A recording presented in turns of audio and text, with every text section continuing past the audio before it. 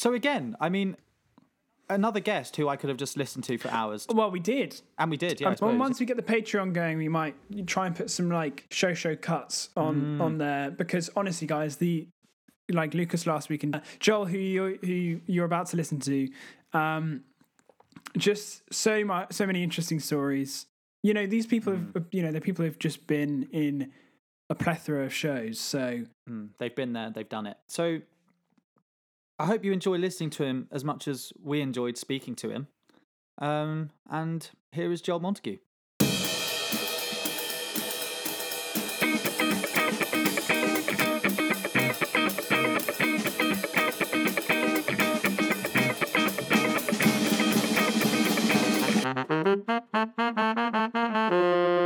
hello, everyone. Hello. And welcome to the show. Oh, we've done it again. You've done it again. Well, We're meant to do that together. I'm just gonna go alone on that one. I'm just gonna. Okay, fine. I've taken it. Hi everyone. Hope you've had a good week. It's a good start. Already bickering. We have a very excellent episode for you today because we had the incredible Lucas Rush on last week, and we loved having a guest so much that we thought we'd get another guest on for this week's episode. We got the brilliant Joel Montague. Hi, boys. Applause. Thunderous applause. Yeah, all the applause at the moment. There's none.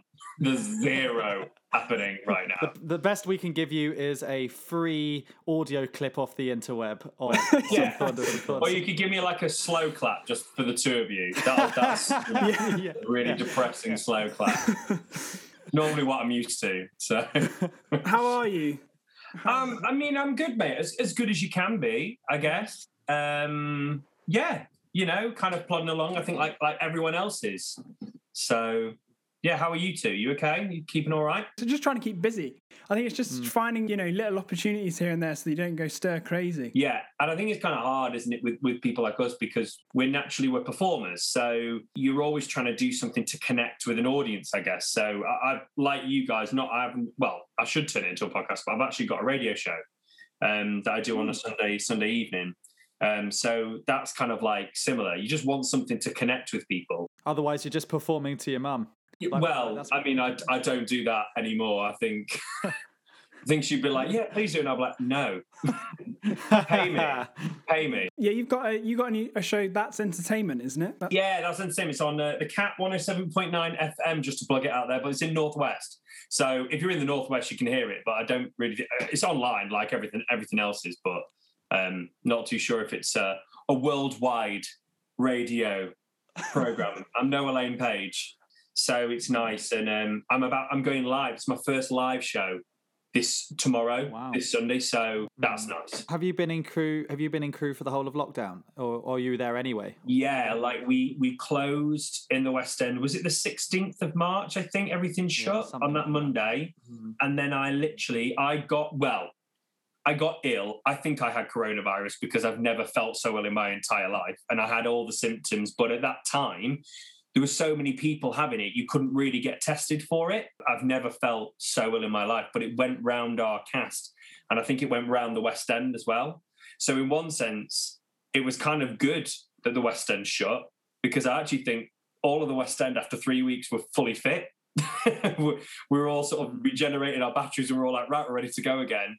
But at the time, we only thought it was going to be a month maybe, and we'd be back. And here we are. So after the 2 weeks, I kind of made sure that I was better. Ran my mum and dad and just said, "Listen, could you come pick me up? Because I just don't really want to, not in a bad way, my wonderful house. I just didn't want to be in London anymore, because I was like, there's no work, I've got nothing to do, and so I just thought the easiest thing was to come back to crew." I mean, luckily enough for the first lockdown, I was still at drama school, so I still had that to kind of get me through. How was that though, being in your final year and stuff, and it all just, I mean, I guess you were nearing the end anyway, weren't you? So it was a master's, so I did the master's at RAM. Okay. Luckily we got the first 2 terms 100%. We got all of it, Right. Which is when you learn most of your stuff anyway, I'd imagine. Exactly. And we got the Christmas concert. we got told to go home the day before our first full day of showcase rehearsals. Yeah, but again, the funny thing was, I've been doing some workshops for EDA online while they've been on their break.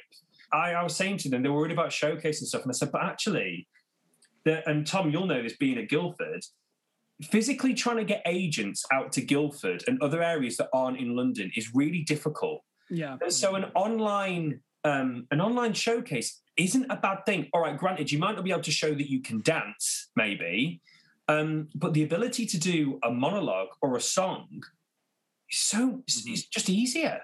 Yeah, I mean, all the agents' feedback was much the same. They were like, to be honest, we sat through it all, we watched it all. You know, ours was on Vimeo, so everyone had they did it so that they had like everyone had a link on their name, and then just go down the name and click, and you could easily get to people and move on. And yeah, okay. I mean, the dancing thing aside, I don't think that's actually. I think that probably did me a very good service not having to dance, maybe. So that's not bad. But yeah, you're right. You don't get the group numbers, you don't get the dance. But yeah, I think the attention that we got from agents was actually pretty good considering, and pretty normal, and they liked it.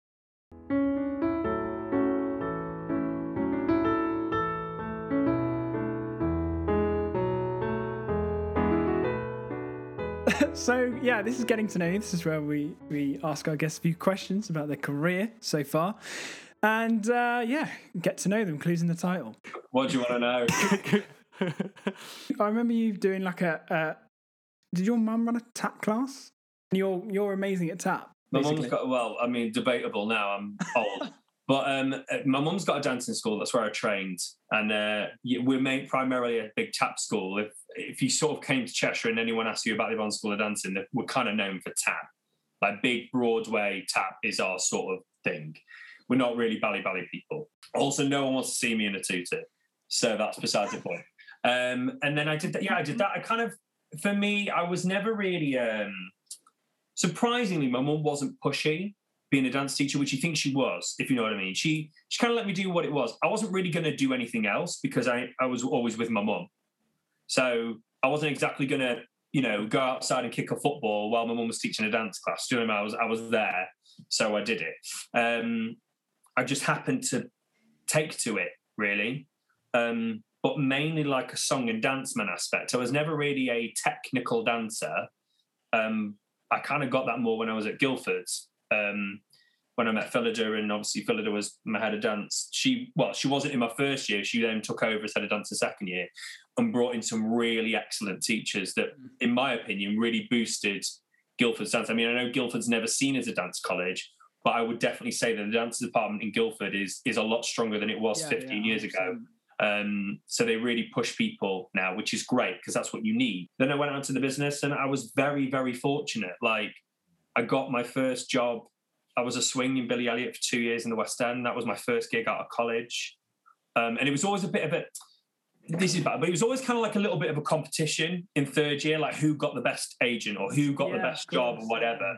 It always feels like that. It's not like you purposely go, I want to be better than them, but you do want a bit of a statement when you leave college. And for me, I think I was one of the strongest that did, because I was like, I've got a West End job and I'm cool with that. That's the goal, really. That's where you want to be, isn't it? Yeah, you can't really beat a West End job. And all right, I wasn't a part, but that wasn't the point. Like I was a swing and I learned everything. We were talking to Lucas last week. What was it? 8 people? The guy on Rock of Ages swung, or the girl? I know, as you were saying about, like, I know I don't have the brain space for that. I mean, if I were ever presented with it, I'd take it with open arms and work really hard at trying to make it happen. Anyone listening, just want to put that out there. But I just look at it and I just go, how do you do that? Like, that is crazy town. I do think, one, it's a shock to the system for definite. I do think if you've got a massive dance background, or if you're from a choir background, the ability to switch into different dance positions or different harmonies really helps you, because you've already got that coordination in your mind that you're used to switching. And for me, that helped. Like for me, like at my mum's school, if I was to learn a routine starting with the right foot, I would immediately be expected 5 minutes later to be able to start it with my left foot. So simple things like that you don't think about, because subconsciously over your time as a dancer, you've learned. And luckily I was in a choir from the age of 11. So again, I would never say I'm a great musician, but my ear can naturally pick up harmonies. I'm not the best, but still I can do it. So I think a lot of that skill set helped me without it being taught to me. No one can teach you how to be a swing because everyone is a swing in a different way and everyone thinks it's their right way. The right way is your way. And as long as you do your job correctly, but the best piece of advice for any swings out there, my dance captain on Billy Elliot, Mike Scott, told me the best piece of advice, you're always going to get stuff wrong. You're always going to get stuff wrong. So if you can live with that, you'll be a great swing. If you're going to literally nitpick everything that you get wrong every time you go on for a track, it's just going to be a nightmare. Like you just won't be happy.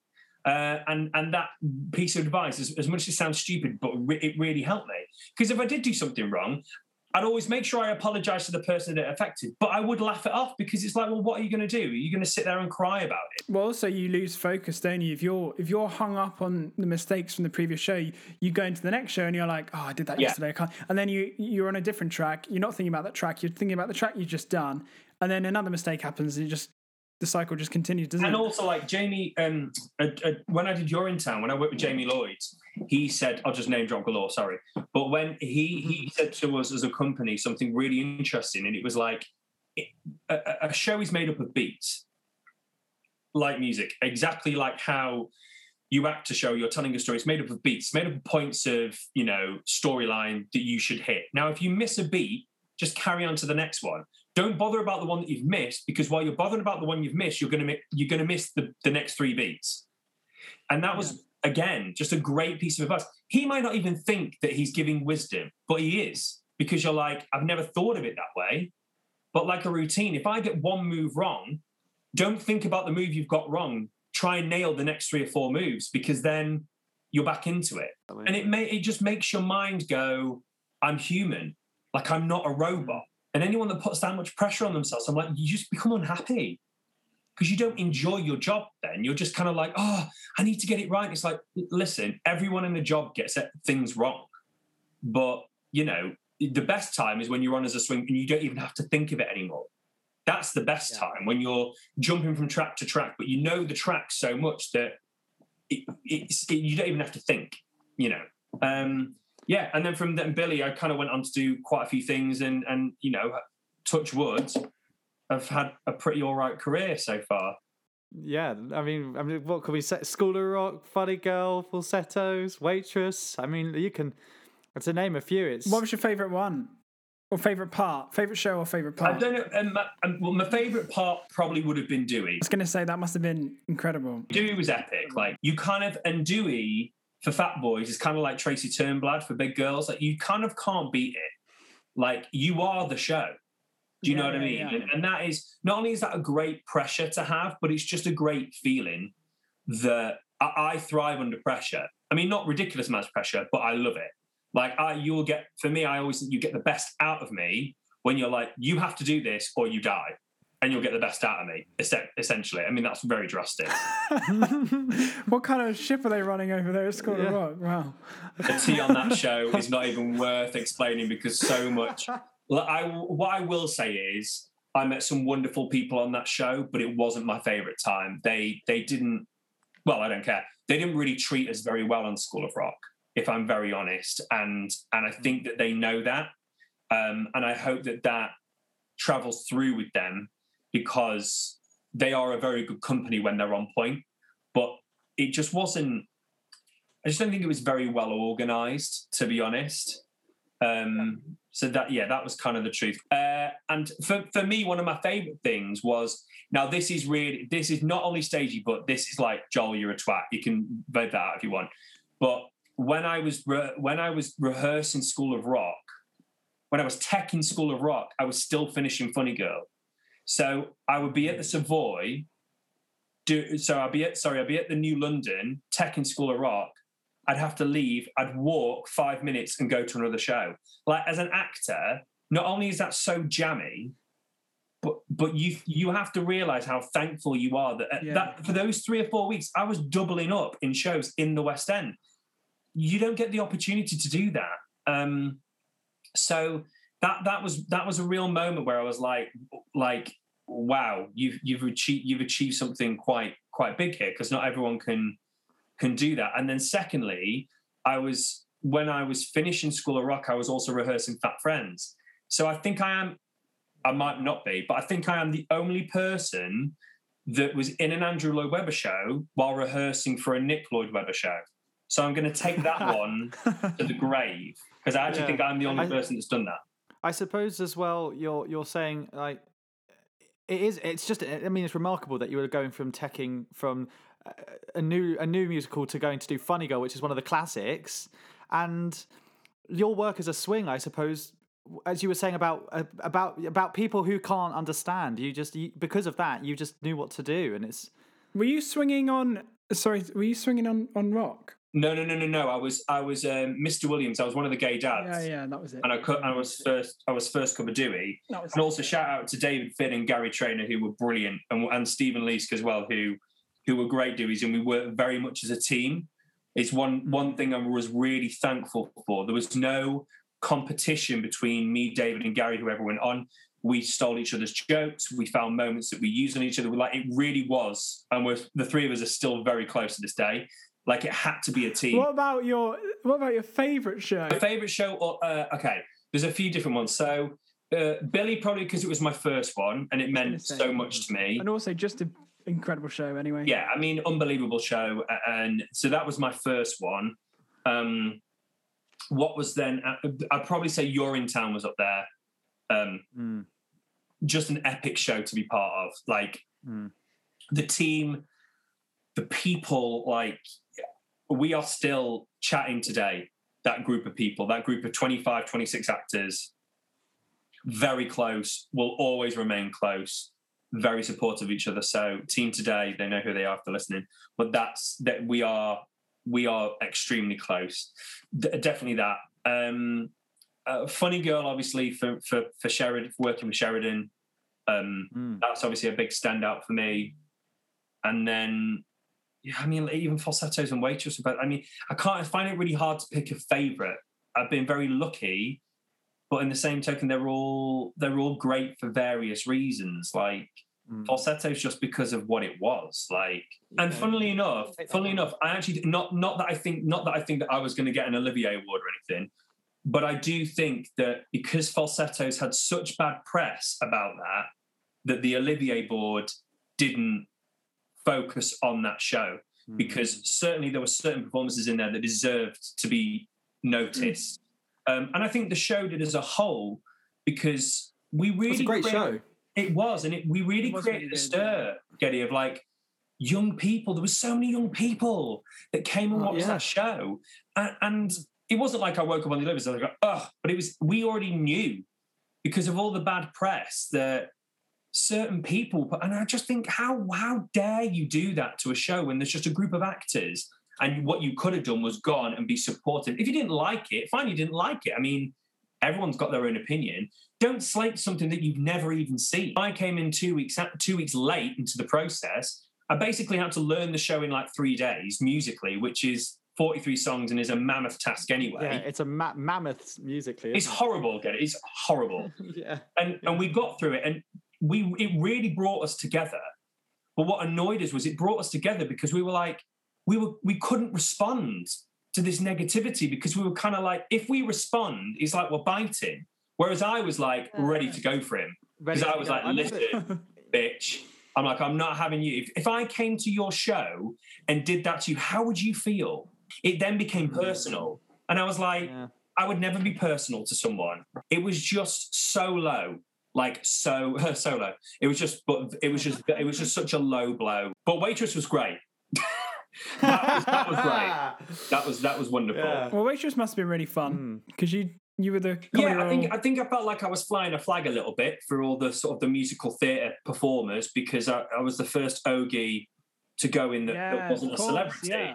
And I felt like I had very much a lot of support from the cast, and that's no disrespect to the other three boys that did it before, because they were great. I didn't see all of them. I didn't see Blake, but I saw Jack and I saw Joe when I was taking over, and they were great, and they did it in their own way. The audience loved them. And, you know, but I did feel like, I mean, Jack McBrayer is comical actor anyway. That's improv is his thing. But for me, I just kind of came in from. I just felt like I had to wave the flag a little bit for industry people because I was like, listen, this role on Broadway was played by a Broadway legend. You know, Chris Fitzgerald is an absolute star of a performer. And I always feel like in Britain, when any role is sort of taken over, let's say, by a celebrity, the celebrity isn't that standard of person. It's who sells tickets. And so for Ogie, I felt a little bit of pressure because I also knew that the Joe Sugg fans would probably come back to watch it and be like, oh, he's not Joe. But I expected that because if you're a Joe Sugg fan, I'm not Joe. I mean, I look like I've eaten Joe.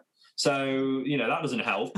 But, Joe himself was an absolute star of a guy, the nicest person, so lovely, works so hard. I understand he's a vlogger and people look down and go, listen, that boy, he works so hard and I have a lot of respect for him for what he's done. But the people I got to perform with, I'm good mates with David Hunter and Lucy, who was amazing. And then obviously to have Sarah and Gavin come in was amazing. This is sort of a pet peeve I have anyway with shows in general. I got Sarah, and I understood with Gavin because Sarah and Gavin did it together and Gavin has been here. I don't believe you have to get Americans over just to sell tickets.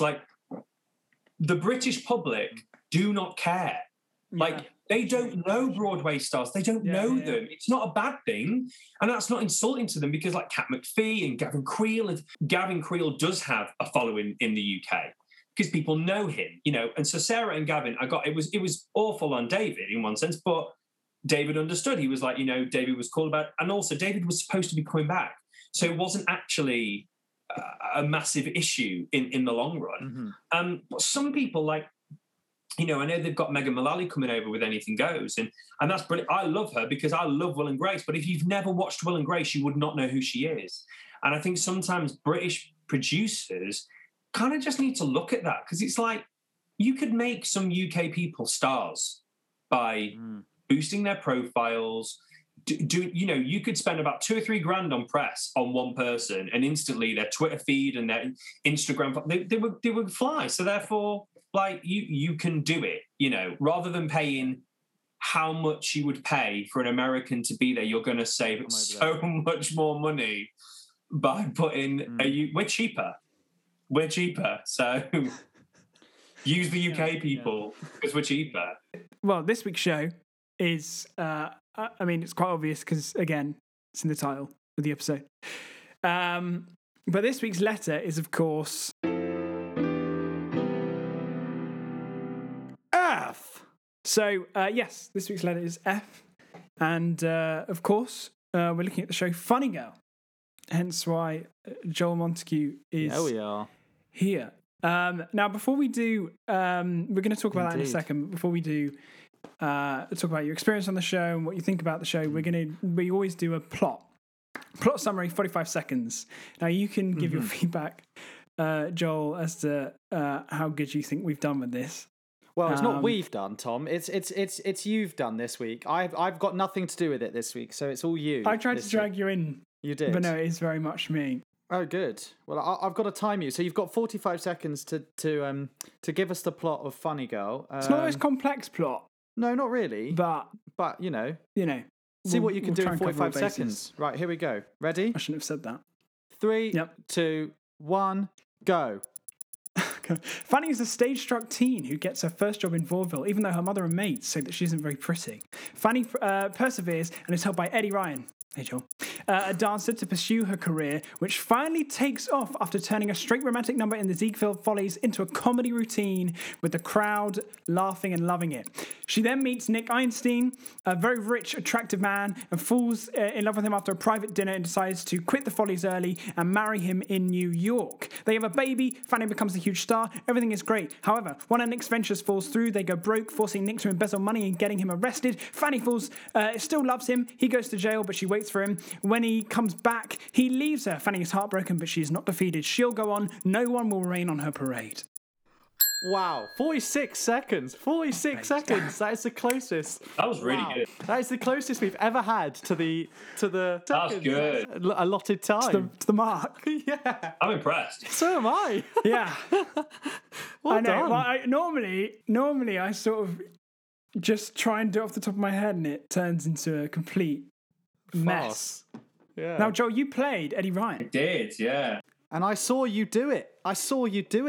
Did you? From third row, yeah. It's not the wonderful Josh Lay that's on the movie, unfortunately. I didn't get it. I think that was a little bit of a crux, and that's no disrespect to Josh, because Josh is amazing as well. He's absolutely brilliant. But I think for the London cast, we were so gutted that we didn't get to do the film version. Was that the tour? Yeah. Yeah, because I went to watch it, because I actually watched the film, which Eddie isn't. I think he's not in it. In the film. Eddie's in the film. He's just not as prominent in the film. But then I went to watch the tour because I think it's on Sky Arts or something. But yeah, I saw that you obviously. But were you? Is that because? Yeah, I got up at School of Rock, but realistically, my plan was to go at School of Rock and then move up to play Dewey. That was kind of like what was in my head, because I think originally I was in for the alternate and I got offered first cover, which I was very, very iffy about. And my agent rightly said to me, listen, there's not that much. And he said, unless you want to go on the tour with Funny Girl, which if I would have been going on the tour with Funny Girl, I would have just kind of been doing it for money. And I didn't think that was fair on what I wanted to do. And also it wasn't fair on Sonia, who was the producer. Not that I would have done any less of a job at all. But I just had my time with the show. And also a lot had happened on that show. Obviously everything with Shez and stuff, and a lot had happened, and I think I needed a break from it. I adore the team on the show. Like, Alan Williams is a really good friend of mine. He's a big musical supervisor. He's just one of the best at his job, and I have so much time for Alan, and he's helped me so much. And Michael Mayer, who's the director, he directed like Spring Awakening and Thoroughly Modern Millie, and just the best fun, like the best fun. So cutthroat to you that I see when someone's direct with me, I laugh, because I just think, just tell me I'm shit, and then I'll laugh. Like, it's not like a bad thing, it's not a disrespectful thing. I just go, like, Joel, that was awful, and I'll be like, yeah, it was. Thank you for clarifying that situation. Some people can't take that, but I like it. I mean, I don't like being bullied, but just a direct quote is quite funny to me. You know what I mean? Yeah. And he just made me giggle, and realistically, kind of the reason I got the job was Lynn Page, the choreographer, because I went into an ensemble boys dance call. So obviously you've got beautiful boys that look like Luke Featherston, who was our dance captain, and Matt Croak, and all these amazing boys. And then you've got fat old dumpy me that walks in, and Lynn was literally like, why the hell is this rugby player walking into my ensemble boys dance call? Because I look nothing like those boys. And then I started to dance, and she was just like, I don't think she expected, I might be unfair by saying this, but I only know that sort of me and Ryan Pigeon in the business that are like bigger boys that can dance full out. There's not a lot of us around. Do you know what I mean? So it's very much a niche that I feel like has been a big thing for my career. She kind of picked me out, but I think she watched me not just because it was the dance wise, because I was bigger than everyone else. Like, in the nicest way to the other boys. It was you've got all these beautiful, slender lads looking great, and then you've got him from Crew on the sides. Do you know what I mean? Like, that was essentially what it was like. And then I got recalled, and I did a bit of tap with her, and then she obviously found out that tap was my thing, which then played. Hence, when you see Josh do all the choreography in the show, that was based on the fact that I was a tapper. So we made Eddie tap a lot. And in that duet with Mrs. Bryce in the second half, who taught her everything, all that was tap that we developed in the studio, me, Lynn Page, and Becky Howell, who was her assistant on the show. So for me, Lynn's been so supportive. Like, I would literally take a bullet for the woman. She's that. I adore her, and she's brilliant. And the cast on that show were just unbelievable. And, whatever opinions people have of Sheridan Smith, she's quintessentially the greatest actress I've ever worked with. And I will probably take that to my grave, unless I maybe work with Julie Walters, Maggie Smith, or someone like that. But Sheridan is definitely up there. And anyone says that she isn't, they're lying. They're a liar. because that's raw talent. Like, you can't. I'm envious when I watch her because I'm like, how do you do that? How do you have the audience in the palm of your hand? What was it like? Going into the rehearsal process, knowing that that's who you're going to be sort of playing opposite. Well, I'd met Sheridan a few years ago during Legally Blonde. Like, we were in Freedom one night, and I randomly met. But obviously, she wouldn't remember. She wouldn't. Yeah, I mean, no one remembers each other from Freedom. You meet anyone in Freedom. I was Facebook friends with her from that night, and then I messaged her to say, "Oh, listen, I'm playing Eddie. I'm playing your best friend in the show." She was on holiday at the time. She sent me a lovely message back, and we just naturally gravitated to each other. I think because Sheridan's show was very lonely. Realistically, in the show, she only really had me, Darius, and the wonderful Marilyn Cutts that played her mum, Mrs. Bryce. That was sort of the most interaction with those people that she had. But with me, we kind of got close because we kind of just went in order. And for the first 20 minutes, 25 minutes of the show, it's me and her. Yeah. Like, it's effectively me and her. So we just got really close. And we just built a really strong friendship. And obviously that friendship got tested at points because of the things that she went through. But listen, anyone that's under that amount of pressure, that's in that public eye, like I can't imagine what it's like. I can't imagine what it's like. And honestly, boys, they would hound her. It was embarrassingly uncomfortable for her. Like, she could never relax. She was never able to relax. It was just impossible for her all the time. She couldn't go anywhere. I was unlucky because I didn't get to see her. I saw Natasha, and she was unbelievable. Like, I remember coming out of that show being like, obviously slightly like, as you do, you were like, I would like to have seen Sheridan do it because it would have been amazing to see Sheridan do it. But what I came away with that was just like, I mean, what a show, but also just what a job she did because. Well, yeah, but the thing is, like anything, Geddy, like, and Barnes will probably. I mean, Barnes has got a hell of a voice anyway. I mean, the girl can sing the vocal. Yeah. She's unbelievable. Yeah. But and I think Tash will admit her blueprint of her Fanny Bryce was based on Sheridan.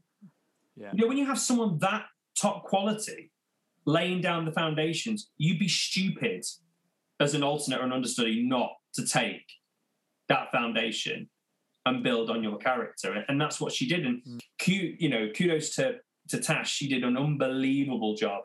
And it was a mountain to climb, especially with the audience kind of being 90% Sheridan Smith fans, because that's why they were there. Yeah. And of course she won them over because she was wonderful in the role. But if it wasn't for Sheridan, hopefully she would have been this knowing Tash. But if it wasn't for Sheridan setting up those markers, Tash's Fanny Bryce wouldn't have been anywhere near the standard that it was because she needed that guidance. What was your favourite moment on the show, or like in the show for you, performing in it? I mean, for me, the people. Yeah, the people in general, like we still have a group. There's a group called the PCD Bitches, which is like. You must have a lot of WhatsApp groups. Yeah, well, everything that we all went through, together. Yeah, with Sheridan as well. And the one thing I will always maintain is no matter what was said, and what happened, controversy or whatever, even if Sheridan Smith, the wonderful Shez, is listening, like. All we wanted was for her to be well and lead our show because when she was there, she was unbelievable. Like, she was unbelievable. I can't tell you, like, the Sky Arts thing is one thing, but a live performance, you can't beat a live performance. Like, I did spend a lot of time with Sheridan because I remember we were sort of talking within the first few weeks, and I just kind of said to her, look, I said, I understand that you're Sheridan Smith and I'm a huge fan. Like, the biggest. 2 Pints of Lager was like Northern comedy, my era. When I was 17, 18, I was like, amazing. This is what. So for that, I was like, oh my God. And we just kind of developed that if we were good mates off stage, we that relationship would just transfer on stage. Yeah, because thinking back to it now, thinking back at it now, the chemistry, and I know it wasn't Sheridan, but I think it's watching the chemistry you guys had on stage, clearly there was just such a bond. Do you know what I mean? There was clearly such, like, all of your... I mean, I don't know whether she might, but we loved each other. We adored each other. Like, we just laughed. Like, we just laughed. And yeah, she was just the best. And I think through everything that happened, I always tried to have her back in the best possible way. But obviously, the one thing that is hard for someone like Sheridan to understand is when you're a measly pawn in a show that isn't an Imelda Staunton, that doesn't have any clout to anyone else, you end up kind of being a follower. So I kind of was a follower in a way because I couldn't really be anything else. And people could go, yeah, you can. I'm like, yeah, but not when you're working on stage with someone and you want that relationship to be truthful and honest. And so for me and her, it was all about having fun, really. And hopefully that transcended onto the stage. And well, it did. It definitely did, I think. And it's such a good show for that kind of relationship to work. Do you know what I mean? Like, well, it was funny, because I mean, not that Michael Mayer will watch this, but I remember Michael saying today, arguing with me actually, saying that Eddie was gay. And I said, well, I completely disagree. I don't think he is gay. I said, I think he's completely in love with Fanny Bryce. And he wants Fanny to be with him for the rest of his life. And the fact is that the reason he makes digs at Nick is because he's completely and utterly jealous. And I've been there. Like, I've been that third wheel. So for me, I could play that rather than being like, not that he'd be overtly camp and stuff, but I'm like, why? Like, surely you want the love story to be the people watching going, Fanny, why are you dealing with Nick when you could just be with Eddie, who loves you and adores you for who you are? And the amount of people that, when I walked out, was like, why didn't she go with you? And I was like, well, that's just what I wanted. That's all I wanted, was people to say, why didn't she go with you? But Funny Girl, that was the first time it was performed since the original production, 50 years previous. Which really surprised me when we were looking into it. I couldn't believe that was... I know, I think they've done it I think Stephen Mear had done it in Chichester a few years back. But Maurice Lane, who was our Mr. Keeney in our production, was in the original cast with Barbra Streisand. He was in the ensemble. Wow. Whoa. So he did it at the age, I think he was 28 or something when he did it, and he was like nearly in his 80s when he was with us. And I just said to Maurice, like, what? And he brought in a picture signed by Streisand with him, and she was sitting on, and I was just like, that is fun to be able to do the original production and then the revival with two stars that are so huge. Like, I said to Maurice, I said, that's something in the nicest possible way you'll take to your grave. Do you know what I mean? Because that's unbelievable.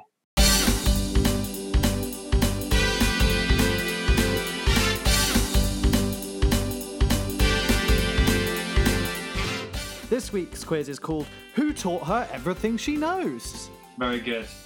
Very good. See what we've done there. I'm going to see what we've done there. I'll probably be rubbish, but I'll have a quiz. Yeah? Okay, good. That's what we want to hear. So let me just explain. So, I mean, every week we quiz a guest.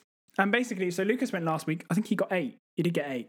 And you get 90 seconds to answer as many as you can. Think masterminds. And at the end of the series, we will send you the winner, and we'll send you a show mug, which I'm sure you're so excited about. And within that show mug will be a ticket to a show of your choice, which hopefully, praying, there'll be plenty to choose from by the time this series is over. Right, ready? 3, 2, 1. Who wrote Funny Girl? Julie Stein, Bob Merrill. Where is Funny Girl set? New York. True or false? Fanny Bryce was a real person. True. Who played Fanny in the original Broadway production? Barbra Streisand. When was its West End debut? Oh, God. Oh, what, the very first production, not the revival? Yeah. Very first. 1955. 1965. We'll go back to it. How many Tony nominations did the musical receive? The original. Oh, God, I don't know. 8. How many Tonys did it? How many Tonys did it win? 4. Who was suggested to write the music with Stein originally? Sondheim. Very good, nice. Yeah. Who played Fanny Bryce in your production? Sharon Smith. Who revised the book for your production? Harvey Firestein. Very good, yeah. Yeah. How many years did the original Broadway production run for? Oh, God, 10. What song ends Act 1? Don't Rain on My Parade. And that's time. You did really well there. I didn't get 8 though, did I? You got 9. Well, that'll do. I should have got the year right. Was it 1966? Yeah, you were so close. Because, in fairness, sorry, I'll tell you why I got that confused. Because we opened in 2015 at the Chocolate Factory, but we opened the West End in 2016. So it won 0 Tonys. Weird. Didn't even realise it won 0. Yeah, because it was the same year as Hello Dolly, and Hello Dolly won them all. Oh, well, Carol Channing. Hello Dolly swept them all up. Rude. And the Broadway production, the original, ran for 3 years. I know. 1,348 performances. Which we've been... You know why I said 10, though? Because you went like that. So I was like, 10. That's why Tom went like this. So I was like, 10. No. He was giving you 10 seconds left. That's literally why I said 10 years. I should have warned you. That's my bad. Hazards of the workplace. In fairness, I probably would have guessed like only a year, but I still can't believe she didn't win a Tony for it though. Like, I mean, I understand Carol Channing is brilliant as Dolly, but I mean, Streisand, come on, like, there's no comparison. She won an Oscar for it, though. Yeah, she won an Oscar for it. But... Yeah, that makes sense. Win an Oscar, don't win a Tony. If Carol Channing had brought out a film of Hello Dolly the same year, maybe she wouldn't have won an Oscar. So.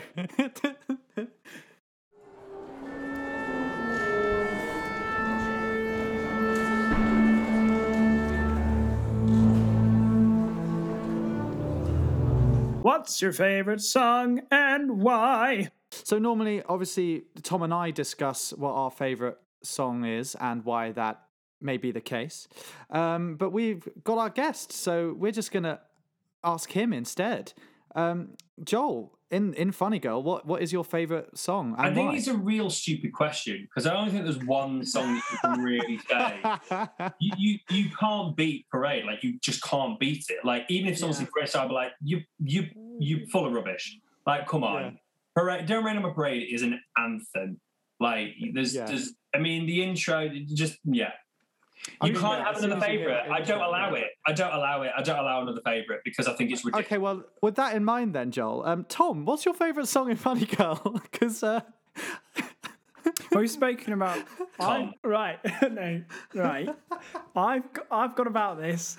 So we've spoken about this before because we've obviously done this segment now for like 7 times. 8 times, I can't remember what episode this is. And obviously, it comes to it, and every week we're like, well, obviously it's the showstoppers, because that's literally why they're written. Well, what was last week's show, if you don't mind me asking? Evita. Right, so but you see, I don't think Argentina is the best song in that show, although it's the anthem, but, I mean, come on, Don't Rain on My Parade. Come on. No, I agree. But it yeah, okay. I really like Sadie Sadie. Then you're deluded. Right. I was like, when he told me that, I was like, what? Lady married lady. Yeah. Absolutely not. I can't get it out of my head. Well, that's exactly the reason. No. Awful choice. I think, to be honest, like, you got to look at the songs, and it's pretty much all the Fanny Bryce songs are the hit.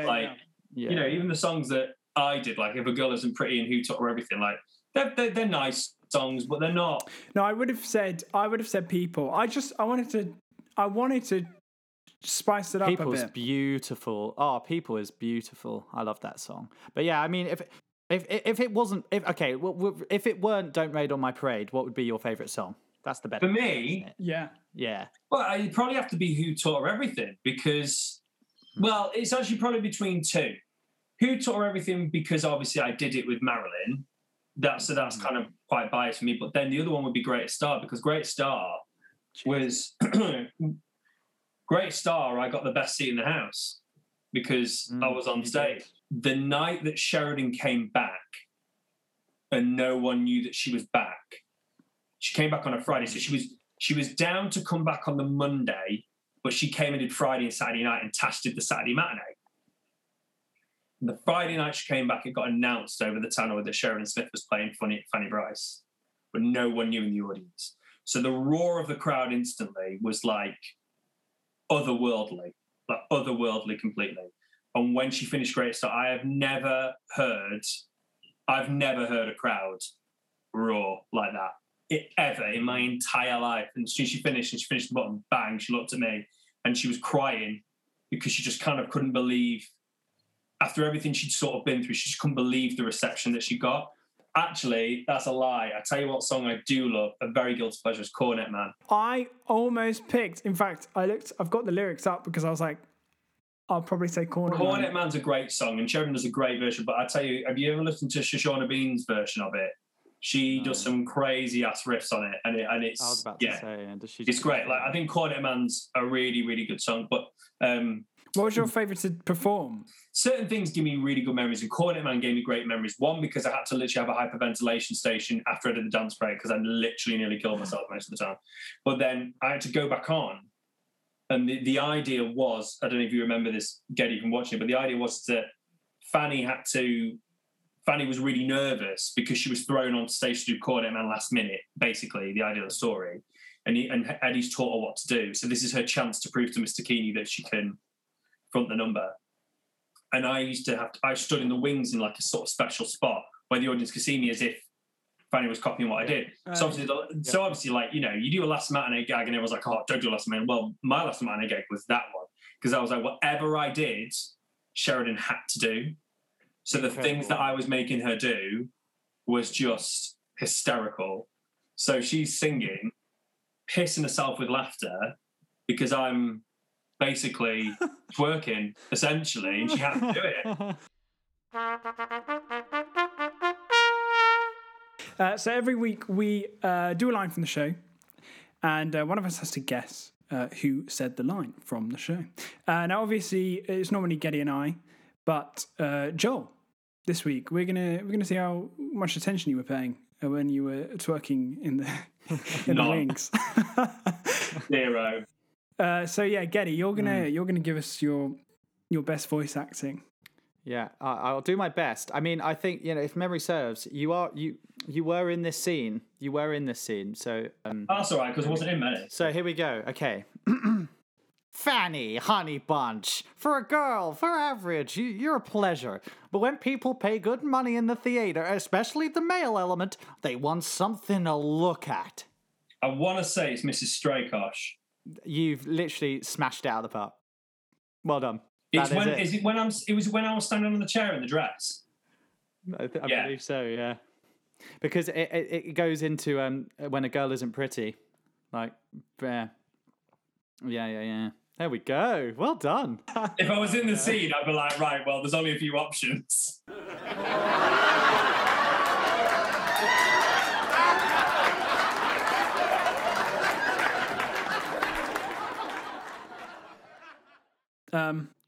Final section. You've made it. You've made it this far. Thank you so much. This is my favorite section. Mm-hmm. Although, actually, to be fair, I think with the guests on, every section is now turning into my favorite because it's just awesome being able to hear all these stories. But this is stage fright. This is basically, we ask our guests to share one of their most embarrassing stage stories. Oh God, I've got loads.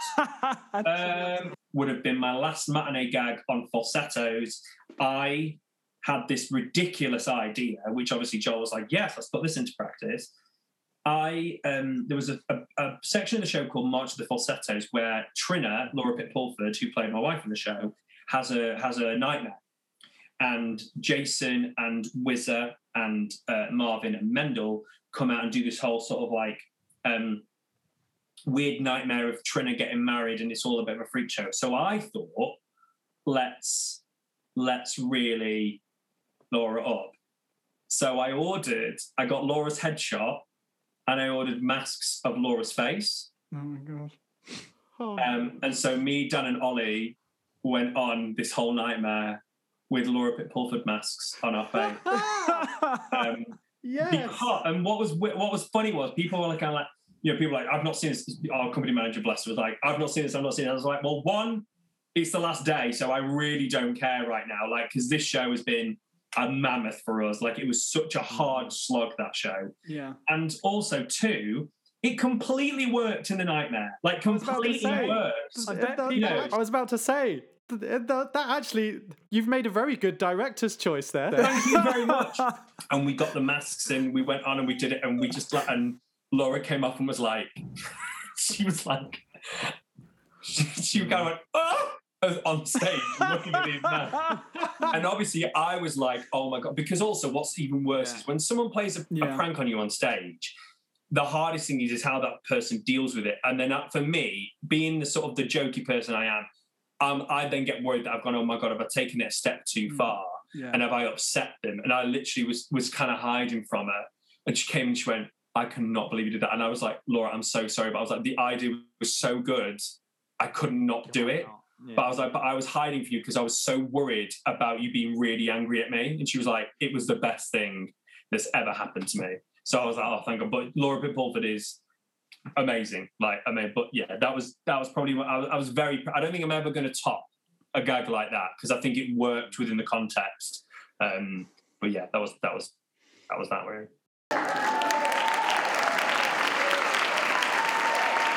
Awesome.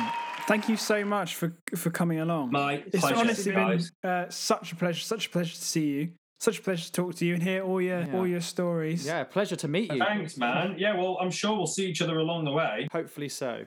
We'll let you enjoy the rest of your Saturday. I'll see you soon. Indeed. Take it easy, all right? Okay, well, that was Joel Montague on Funny Girl and various other shows. Incredible guests, as we said at the beginning. And yeah, that was F. So we're going to try and get some more guests on. We've got a couple of guests lined up in the future. So we're really enjoying having these people on, and we're really going to try and get some more on for future episodes. If there's anyone that you'd like us to get on, if there's any shows that you'd like us to do for future letters, we're open to suggestions. Please follow us at show_pod. Underscore. It's hard to say. show_pod. Or email us showpod@gmail.com. At gmail.com, bro! I mean, I'm definitely keeping that in. That's staying in, sorry. What are you doing? What are you doing? Improv, innit? Mate, I kept in the bloody, what was it, the Dance of Death. Yeah, but that's not as embarrassing as gmail.com, bro. I don't know, it was pretty embarrassing. Lucas literally was like, what? What are you doing? I've been Tom. And I've been Geddy. And that was Funny Girl. Bye. Goodbye.